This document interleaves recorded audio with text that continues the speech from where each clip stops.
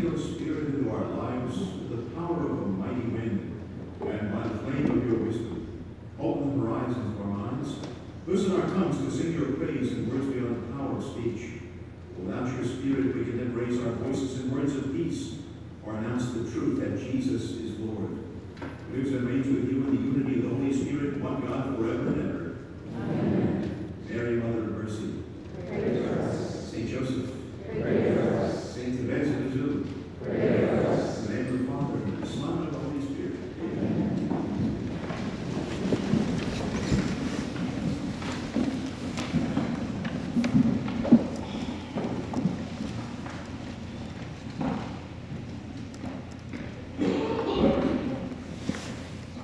A reading from the letter of St. Paul to the Philippians.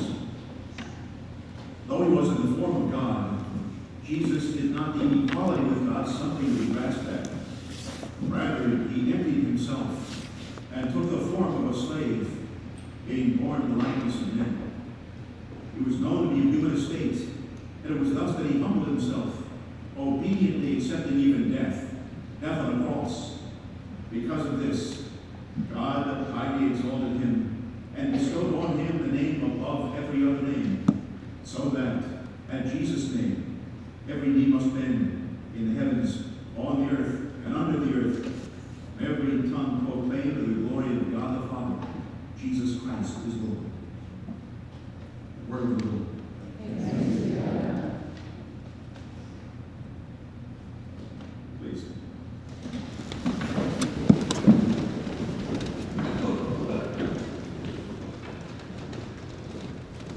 The Lord be with you. And with your spirit. Reading from the Holy Gospel according to Matthew. Glory to the Lord. On one occasion, Jesus spoke thus: Father, Lord of heaven and earth, to you I offer praise. For what you have hidden from the learned and the clever, you have revealed to the nearest children. Father, it is true. You have graciously willed it so. Everything has been given over to me by my Father. No one knows the Son but the Father. No one knows the Father but the Son, and anyone to whom the Son wishes to reveal him. Come to me, all you who are weary and find life burdensome, and I will refresh you.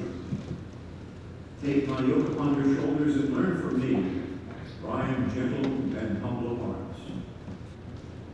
Your souls will find rest. My yoke is easy, and my burden is light. The Gospel of the Lord. Praise to you, Lord Jesus Christ.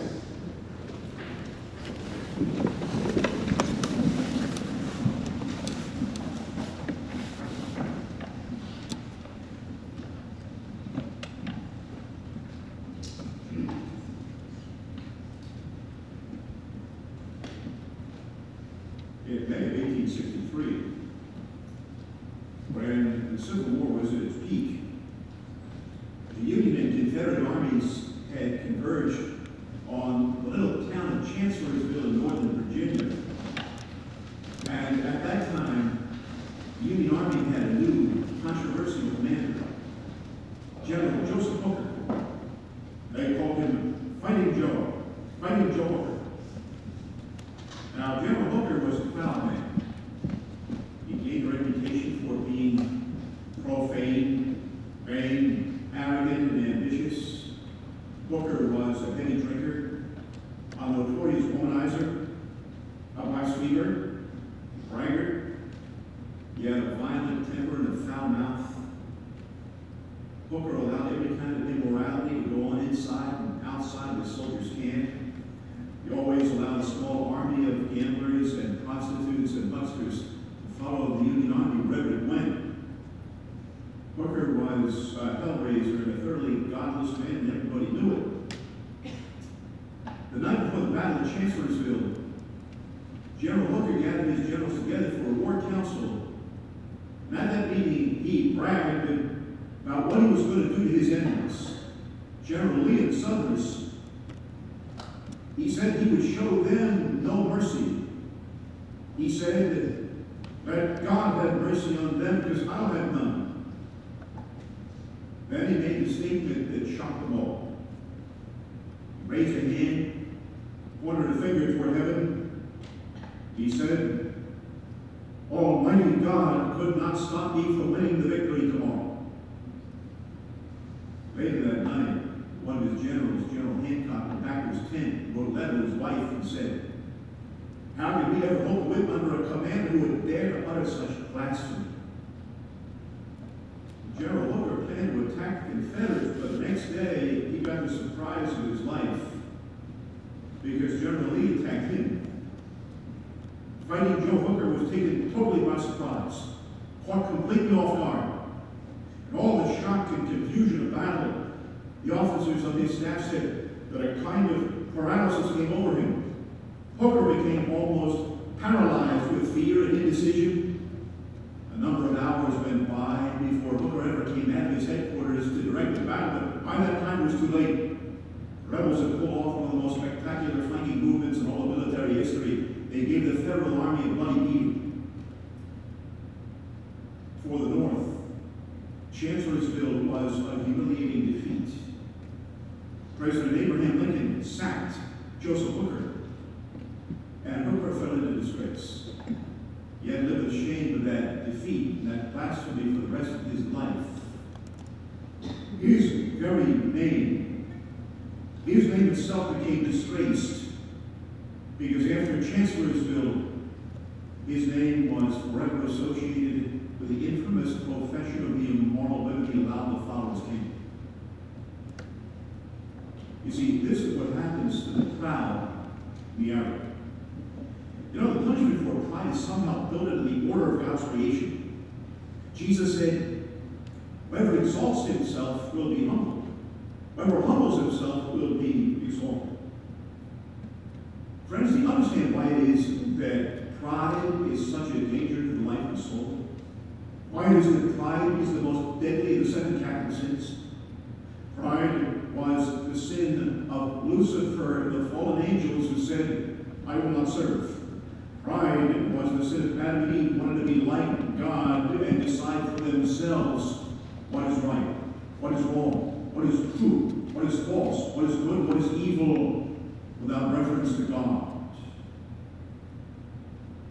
This is the essence of sin. First comes pride, then comes disobedience. Sin brings pain, suffering, misery, and death into the world. The Bible calls pride the reservoir of all sin. In the book of Proverbs it says, when pride comes, disgrace comes, but with a humble there is wisdom. It says, pride goes before the fall. God will repay the fall of those who act with pride. What is pride? The Latin term is hubris. Pride is that exaggerated love of self that inclines us to see ourselves as being superior, better than others. Pride is that insidious desire for self-exaltation that leads us to seek our own honor and glory apart from the honor and glory of God. Pride, the prideful person sees the self as the measure of all things, the measure of all truth, the measure of all reality, the standard of all morality. Pride sets the self in opposition to God's wisdom and will. Pride sets up the self as the judge over God's word and God's law, the judge over everything and everybody. Pride always seeks to be the center of attention. Pride has always got to have its own way. Pride will always try to control, dominate, and manipulate others and situations around them. When we examine our consciences and look back on our past lives, invariably we see that so many of our worst moments, worst humiliations, bad behaviors, biggest blunders, embarrassing falls, broken relationships, professional failures, life's most bitter regrets and memories can be traced back to our own foolish pride. Now, if we were in a Baptist church right now, this would be the point where all of you would say, amen. Right? You know, it's true. It's always been true in my life. Pride is the great destroyer of marriages, the obstacle to grace and repentance, the mental block to forgiveness, peace, and reconciliation. It is a source of endless self-deception, vanity, and folly. Through pride will come the lust for power. It is a catalyst of anger, violence, war. Pride unchecked so often leads to family breakup. It is the biggest home wrecker of all. Pride is an affront to God, an open door to the devil, and the gateway to hell. And if you give it free rein, if you let pride rule your life, it will always be for you a disaster in the making. An accident waiting to happen, because it always backfires on us in the end, and there's only one cure. There's only one antidote for it. It is humility. The tendency to pride is overcome only by its opposite corresponding virtue, the virtue of humility, the root foundation of all virtue, without which no other virtue can grow very much in your life. For all of us, there's a simple rule in spiritual life. No humility, no sanctity. No humility, no holiness. No humility, no merit in your good works in the sight of Almighty God. Pride, even though it may be secret, hidden pride in the form of selfishness or ulterior motives, cancels out the meritorious nature of your good works in the sight of Almighty God. In other words, you can't store up any treasure in heaven if your treasure is poisoned by pride. What is humility? Here's a simple rule to keep in mind. St. Teresa of Avila, doctor of the church, said, humility is truth. Humility is truth. What truth? It's the truth about us, the truth about ourselves. That is to say, humility is the moral virtue by which we have a correct opinion of ourselves and see ourselves as God sees us. It is a true recognition of what we are and what we are worth in the eyes of God and in the sight of others. Humility is the virtue that restrains us, holds us back in our unruly desire for personal glory, and it helps us recognize the fact that there is an infinite distinction between the creature and the Creator, God, without whom we are nothing and can do nothing. With Jesus Christ as our model, we can say that humility is a self-emptying, an emptying of self that allows God to work in us with His grace. Now, the word humility comes from the Latin word humus, word that means earth, soil, dust, dirt. The word humility reminds us of God's word to us in the book of Genesis. Remember that you are dust, and to dust you shall return. Some of the newer translations say, remember that you are dirt, and to dirt you shall return. You know, on Ash Wednesday, of course, you come to Mass and receive the ashes on your forehead and the sign of the cross. But every time Ash Wednesday rolls around, we've always got to laugh, because this never seems to fail. You will see people at Mass on Ash Wednesday who no one has seen in church for months. People who haven't darkened the church door all year long, and they rush in there Ash Wednesday morning, get their free ashes, get the little sign of the cross on their foreheads, so they can rush out again and look holy for the rest of the day. Right? Like people see them and say, oh, he's got the black spot. He must really be holy. Must be a really devout Catholic. It's kind of like when you receive the ashes on your forehead, the church is saying, oh, you're so holy, you're so holy, you're so holy. No, that's not what the church is saying. The church is saying, this is what you're going to look like, this is what you're going to look like, this is what you're going to look like. ashes to ashes, dust to dust. We're all going to die. It's supposed to fill us with a sense of our mortality, a sense of humility. We've come from God, we're going back to God. Humility reminds us that every good thing we have, every good gift we enjoy, every grace and blessing, every talent we can use comes from God and not from within ourselves. Now, it's important to understand what humility is not. The true humility should not be confused with timidity or mediocrity or lack of initiative or self-loathing, defeatism, pessimism, we're all about. True humility does not deny the real gifts and talents and abilities God has given us. It just means we don't claim those gifts as our own, but as truly coming from God, knowing that God wants and expects and demands that we use those good gifts with right intention, with the help of His grace, to build up His mystical body, the church on earth, for His greater honor and glory and for His salvation of souls. No excuses. Now, in my years of priesthood, I've known people who have a false conception of humility. People who claim humility as a convenient excuse to do little or nothing for the church or for anybody else. I've known people like this. People never fail to bury their God-given talents in the ground in one way or another. People have got plenty of time and talent, but they won't use them. You try to get them involved in some kind of an apostolic work or a charitable cause or a ministry of service, and you'll hear something like this. I've heard this before, right? Oh, Father, who am I? I'm nobody. What can I do? I'll never amount to anything. Little old me, good for nothing.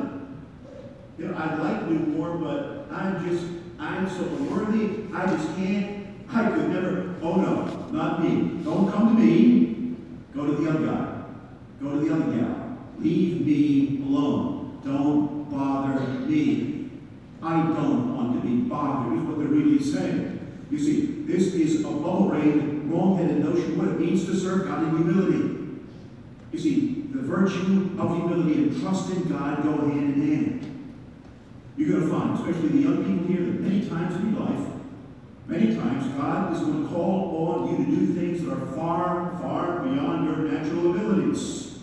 The grace of God that helps you to do all those things you cannot hope to do by human strength alone. Jesus says, my grace is sufficient for you. My power is made perfect in weakness. You see, being humble does not mean thinking less of yourself.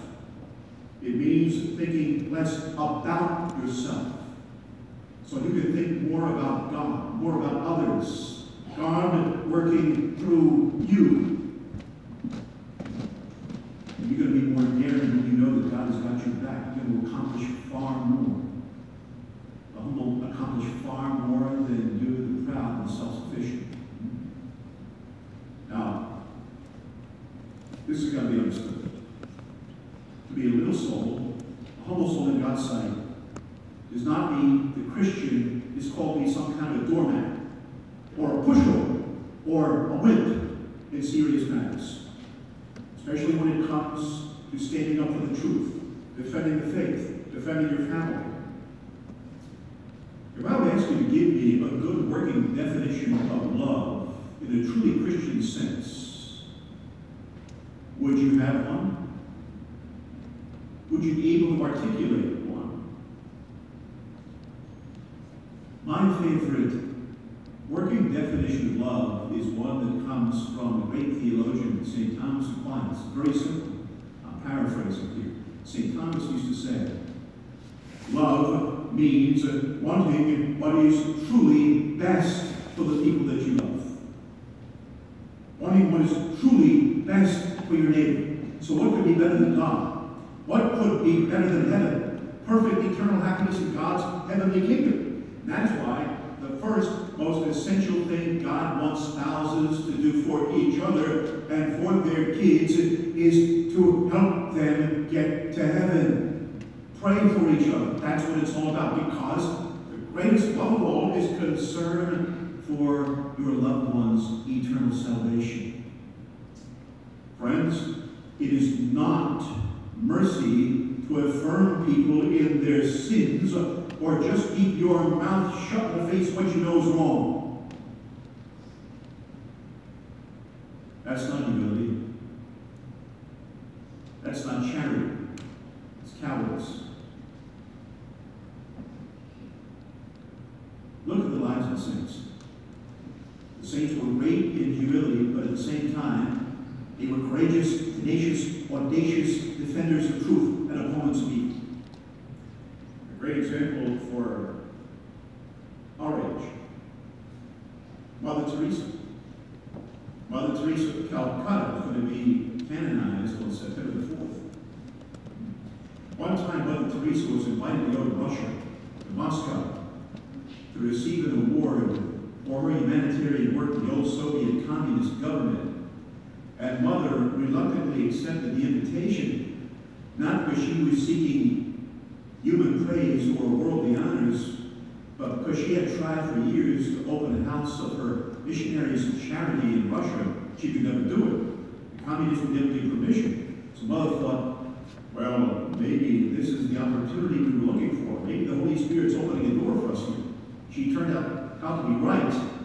So Mother went to Moscow, and the Soviets held this lavish award ceremony, and they invited world news organizations, and Mother gave a speech. And during her speech, Mother Teresa noticed that the communist translator on the other side of the stage was deliberately mistranslating her words and turning her speech into a diatribe against the United States. Western capitalism and imperialism and warmongering all alike.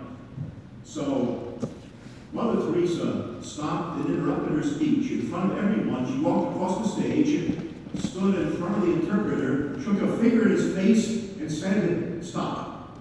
Stop. That is not what I said, and you know it." She said, "Either you will translate my words correctly, or I will walk out of here right now. All this will be over." We got the message. She went back across the stage and finished her speech. When it was over, one of the nuns with her said, "Mother, how did you know? How did you know what he was saying? You don't speak Russian." Mother said, No, I do not speak Russian, but the Holy Spirit does." There was a woman filled with the Holy Spirit and power. Now we can say that the greatest obstacle to true Christian discipleship is pride. I think most of us have to struggle every day with the movements of pride within ourselves. And the great danger of it is so often it can be subtle and subconscious. And if you are not constantly on your guard, constantly on the lookout for it, ever so vigilant, the devil will use it to trip you up. Why is pride so dangerous? It's because we all want to be somebody. Everybody wants to be somebody. Father Campbell and I were talking this afternoon about a priest, one of our contemporaries in priesthood. It was a classmate of mine in seminary. And he was one of the most gifted, talented men that I've ever known. Certainly one of the greatest speakers that I've ever heard. Maybe the best preacher of his day. But his downfall was pride. It got to the point where he actually interiorized this celebrity status in the church, wherever he went. He'd surround himself with an entourage of lay people. He was just full of himself. He was just full of self-importance. It got to the point where it was hard for anybody to work with him anymore. And finally, in the end, he fell. And he crossed in. Because pride goeth before the fall. That's the reality of pride. We all want to be somebody. See? We all want to excel. We all want to stand out in the crowd. We want the respect and admiration of others. We want to make our mark in the world. There's nothing wrong with that. Again, God does call us to do the best we can with the good gifts He has given to us. As long as we remember who is in charge, whose will has got to be done every step of the way. In a certain sense, we can say that all of us are called to greatness in life. We're called to be humble, but at the same time, we are called to be great. Great, that is, in the sight of Almighty God. Think of the life of our Blessed Mother, the most humble of all God's creatures. Think of her words in the Gospel of St. Luke, her Magnificat. Mary said, "My soul proclaims the greatness of the Lord. My spirit rejoices in God my Savior, for He has looked with favor on His lowly servant. From this day, all generations will call me blessed. The Almighty has done great things for me. Holy is His name." What did Our Lady do? She always acknowledged the great things God had done for her. She did not try to deny them. She didn't try to hide them. But she was always giving God the praise. Always giving God the glory. Always directing everything back to God. You see, God made something great happen to Mary. The greatest event in the history of the world, the incarnation, took place within her virginal womb. Mary's virginal womb became like the bridal chamber where heaven and earth, divinity and humanity were joined together, wedded in a kind of mystical marriage. That is something that God intends to be known and understood and honored. Mary's humility, her perfect obedience to God's will, her eternal yes to God, her fiat, reversed the disobedience of Eve and set in motion the events that would make the Paschal mystery a reality. That is something God intends to be known and understood and honored. Mary is the masterpiece of God's creation. She is the masterpiece of God's grace on earth. The masterpiece of God's glory in heaven. It is interesting to take note of the fact that the high point, the crowning glory in all of God's creation, is a woman. The woman clothed with the sun, with the moon on her feet, and on her head, the crown of 12 stars, the Queen of Heaven, the great woman of Revelation. Do you ever think about this? I'm sure that many times you've seen artistic representations of Our Lady, statues, paintings, icons, holy cards, all the like. And Our Lady is shown standing on top of a round object, on top of a sphere, or on top of a crescent, like the image of Our Lady in Guadalupe.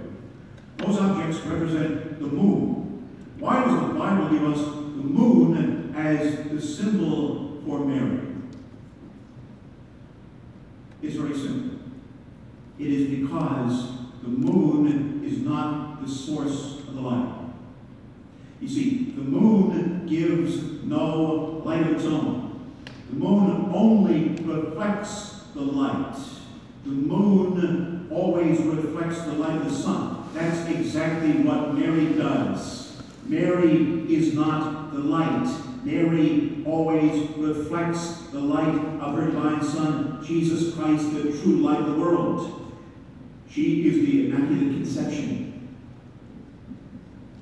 You know, there's nothing so hard to understand about the dogma of the Immaculate Conception. I think I can set it out so the most fundamentalists can get it. If you just think of it like this. God created His own mother, did He not? If you could create your own mother, how would you make it? I know how I would make my mother. All beautiful, all holy, all pure, all immaculate. That's exactly what God did. We honor Mary, the humble handmaid of the Lord, little in her own estimation, but incredibly great in the sight of Almighty God. You see, friends, greatness is not what greatness is in the sight of the world. We know all the things that this world holds in high esteem. Money, wealth, success, status, power, pleasure, fame, physical beauty, athletic prowess. All those things that have no value whatsoever in the sight of God for eternity. You know, what you are, what you truly are, is what you are in the sight of Almighty God. Nothing more, nothing less. You know what greatness is in the sight of Almighty God? Greatness is holiness. Holiness, we say, is the alignment of the human will with the will of Almighty God. It is the perfect fulfillment of God's will in your life, no matter who you are, or where you are, or what you are. That is how even the most little, hidden, humble, unknown soul can be great in the sight of heaven. That's what makes a saint. Now, on those sad occasions, those rare occasions when I have had to refuse someone absolution in the confessional, it is usually for the same reasons. Usually it is because that person is absolutely convinced of his or her own goodness, his or her own righteousness, while at the same time holding on to some grave sin with no firm purpose of amendment, no intention of changing their ways. Friends, the virtue of humility demands that all of us recognize that we are sinners in need of God's mercy. All of us are sinners in need of God's mercy. Pope Francis compares the church to a battlefield hospital. The church, we say, is not so much a museum for saints as it is a hospital for sinners. All of us are sinners in need of His mercy. Right? Think about this. You got to make this distinction, right? God is infinitely loving and God is infinitely merciful. But the two are not always the same. They differ only in this. God's love is unconditional. But God's mercy is not unconditional. The reception of God's mercy is dependent, conditioned upon our willingness to repent and turn away from sin. There can be no forgiveness of sins without true contrition, sorrow for sin. Now, you know, both facts of history and your own experience will tell you that often it can be the case that very important people, VIPs, can be humble, while ordinary Joes can be full of pride and arrogance. Big shots can be humble, little shots can be proud. Another great example of humility for our time, Pope St. John Paul II. In the 26 years of his pontificate, Pope John Paul II traveled around the world 13 times and visited 134 different countries, most of which were receiving a pope for the first time. You remember what St. John Paul II used to do when he would get off the plane in another country? He'd walk down the steps of the plane, get down on his hands and knees on the tarmac and kiss the ground as an expression of affection and respect for the people of that land. It is said that Pope John Paul II went to confession every day or every other day when the opportunity would arise. On Holy Thursday, presiding at the Mass of the Lord's Supper, carrying out the ceremony of washing the feet. Not only would St. John Paul wash the feet of the subjects, he would also kiss the feet. That's humility. It is said that President Abraham Lincoln was a very humble man. One time during the Civil War, President Lincoln was visiting the wounded in a hospital in Washington, D.C., and he was walking through one of those big old hospital doors that would swing both ways, and there was a big, burly young man rushing through the same door at the same time, going the opposite way, and he slammed into President Lincoln. He knocked President Lincoln backward, knocked him down on the floor. Here is this big, angry young man standing over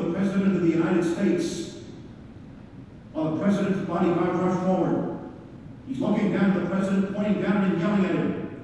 Why don't you look where you're going, you big, long, lanky string bean? President Lincoln calmly stood up, brushed himself off, and said, young man, what is troubling you on the inside?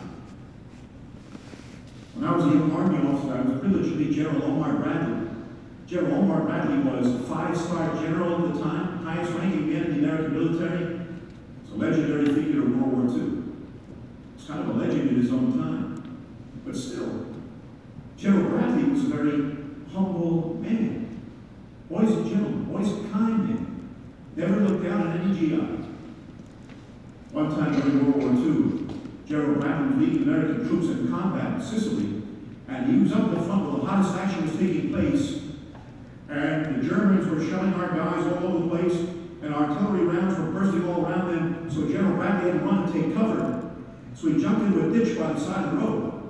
And about a minute later, a private, a GI, came running over and jumped into the ditch next to him, yelled over to him, "Who is the idiot in charge of this operation?" General Bradley had his head down under his helmet, yelled back to him, "Wherever he is, they ought to hang him."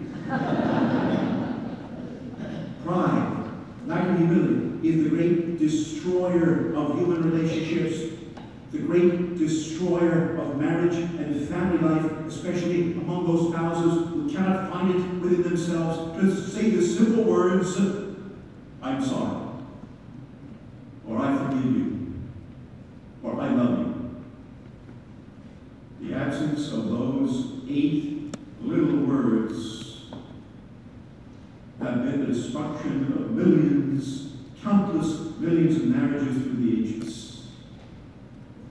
You know, when it comes to breaking up a marriage and family, the devil's strategy has never changed. It's very simple.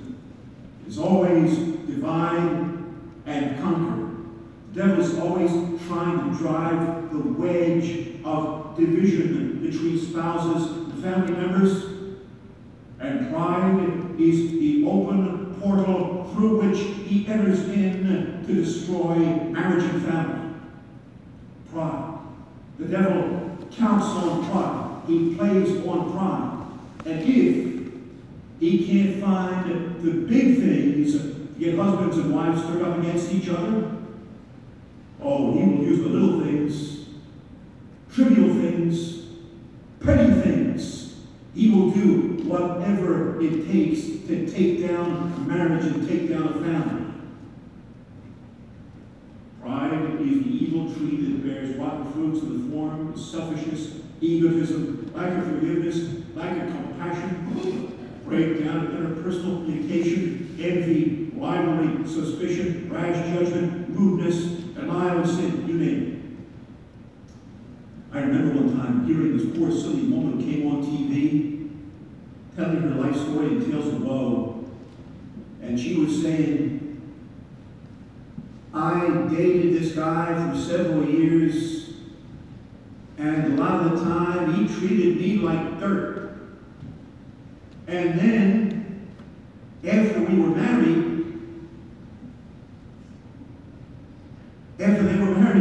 guess what? Things got worse. The guy treated her like dirt for all those years and she married him? How crazy can you get? Do you think that story is far-fetched? If you do, think back about a year or so. Think of the NFL football star of the Baltimore Ravens, Ray Rice.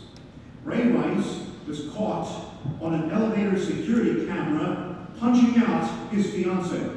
Knocked her out cold. On the news, they replayed that video over and over and over again, hundreds of times. Remember what happened after that? His fiancée, when he knocked out cold, she married. Yes. There you go. Do you want to know a surefire way to make your life? Do you, young people, want to be miserable? If you do, marry someone filled with pride and arrogance. That will do it. There's an old saying, a man who is in love with himself will have no rivals. Now here's a question for you. How can you detect? How can you discern the movements applied within yourself? I've got a little diagnostic test for you here. All right, let me ask you these questions. Number one, in your heart of hearts, do you see yourself as being better than others because of who you are, what you have, or what you know? When you are in conversation with others, you always seem to call the subject back to yourself. You always seem to talk about yourself, your own interests, your own affairs. Is it all about you all the time? Are you overly concerned about what other people think of you? Are you always trying to make yourself look good? Build yourself up in the sight of others? Are you always ready to stretch the truth, lie, that is, if that's what it takes to do it? Are you one of those people who has always got to be right and can't stand to be contradicted? Do you stick like glue to your own opinions even when they are definitively proven to be wrong?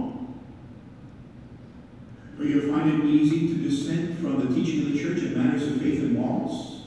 Do you think that you know better than the Holy Spirit, the Holy Scriptures, the whole company of the saints, the whole church? Are you ready to bet, to gamble the salvation of your immortal soul on that? That's a sucker's bet. That's the worst crime of all. Are you someone who is ultra-sensitive to criticism? Can't accept even a mile for eternal correction for your own good? In charity? How about this one? Do you find it easy to gossip? Do you take pleasure in tearing down others? Do you take satisfaction in hearing somebody's good name being torn apart? Do you jump on every chance to point out the faults and the mistakes of others? Ever miss a chance to criticize? Are you overly concerned or even obsessed with your physical appearance? Are you always worried about your looks? How much money do you spend, for example, on clothes, shoes, your hair, cosmetics, and all that? Do you find it hard to forgive even the slightest offense? When somebody hurts you, you always feel a need to get even and strike back, ready to hold a grudge. Mother Teresa used to say, to forgive takes love, but to forget takes humility. I've heard it said that holding a grudge is kind of like drinking poison and expecting the person you're angry with to die. Doesn't work very well, does it? Lack of forgiveness is inherently self-destructive. It will eat you up on the inside. It will destroy the peace of your soul. God wants it out of your life. Lack of forgiveness, we can say, is kind of like the sulfuric acid of the soul. What does sulfuric acid do?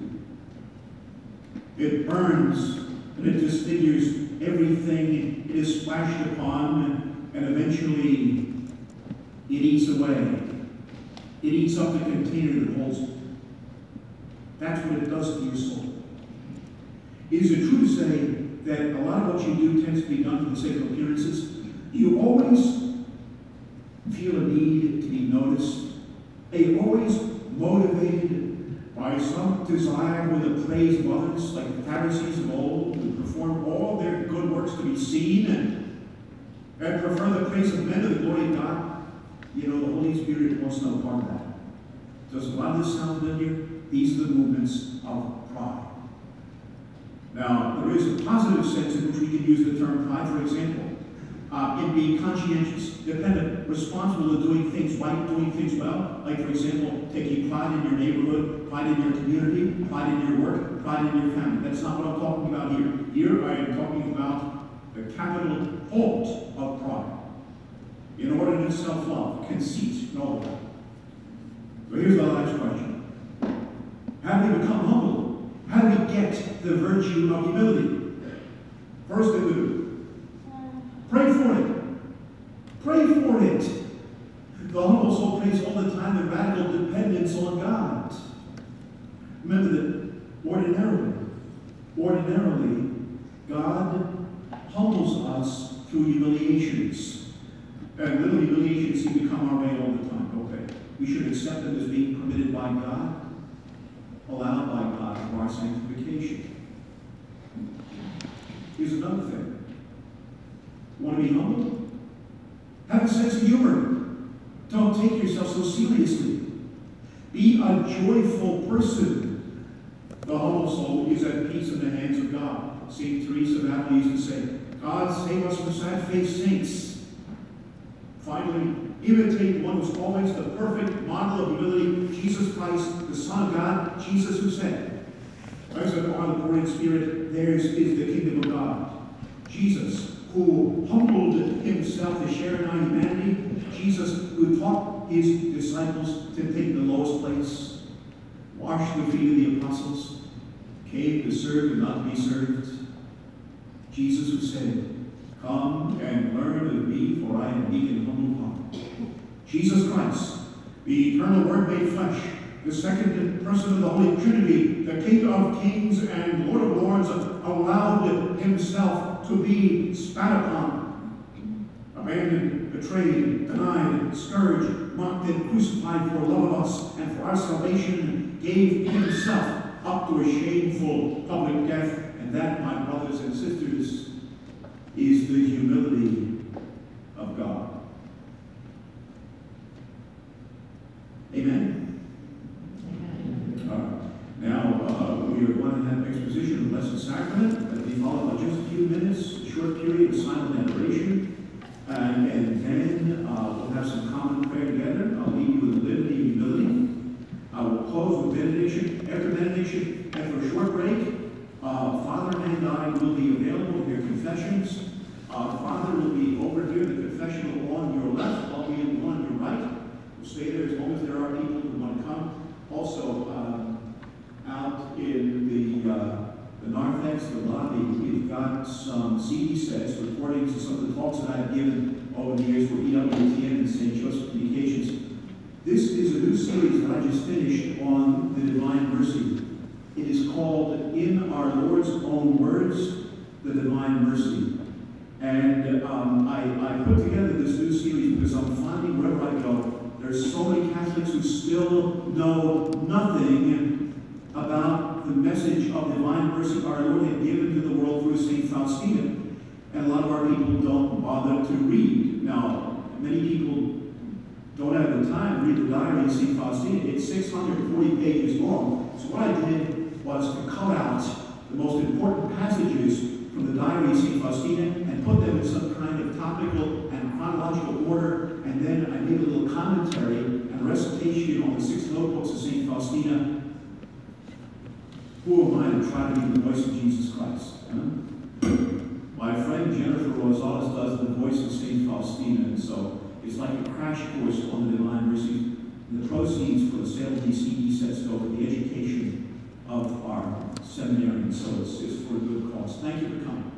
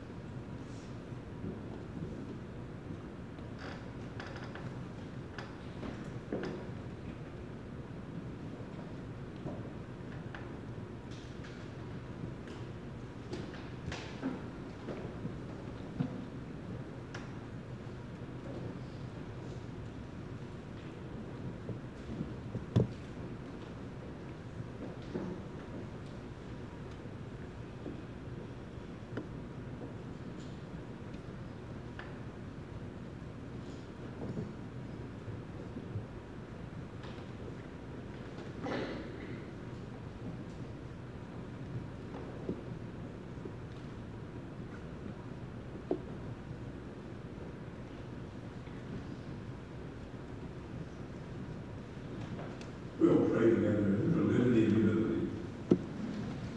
In the name of the Father, and of the Son, and of the Holy Spirit. Amen. Jesus, meek and humble of heart, hear me. The common response is deliver me, Jesus. From the desire of being esteemed, deliver me, Jesus. From the desire of being extolled, deliver me, Jesus. From the desire of being honored, deliver me, Jesus. From the desire of being praised, deliver me, Jesus. From the desire of being preferred to others, deliver me, Jesus. From the desire of being consulted, deliver me, Jesus. From the desire of being approved, deliver me, Jesus. From the fear of being humiliated, deliver me, Jesus. From the fear of being despised, deliver me, Jesus. The fear of suffering rebukes, deliver me, Jesus. From the fear of being slandered, deliver me, Jesus. From the fear of being forgotten, deliver me, Jesus. From the fear of being ridiculed, deliver me, Jesus. From the fear of being wronged, deliver me, Jesus. From the fear of being suspected, deliver me, Jesus. The common response to the next section is, Jesus, grant me the grace to desire it, that others may be loved more than I. Jesus, grant me the grace to desire it, that others may be esteemed more than I. Jesus, grant me the grace to desire it, that in the opinion of the world others may increase and I may decrease. Jesus, grant me the grace to desire it, that others may be chosen and I set aside. Jesus, grant me the grace to desire it, that others may be praised and I unnoticed. Jesus, grant me the grace to desire it, that others may be preferred to me in everything. Jesus, grant me the grace to desire it, that others become holier than I, provided that I become as holy as I should. Jesus, grant me the grace to desire it. In the name of the Father, and the Son, and the Holy Spirit. Amen.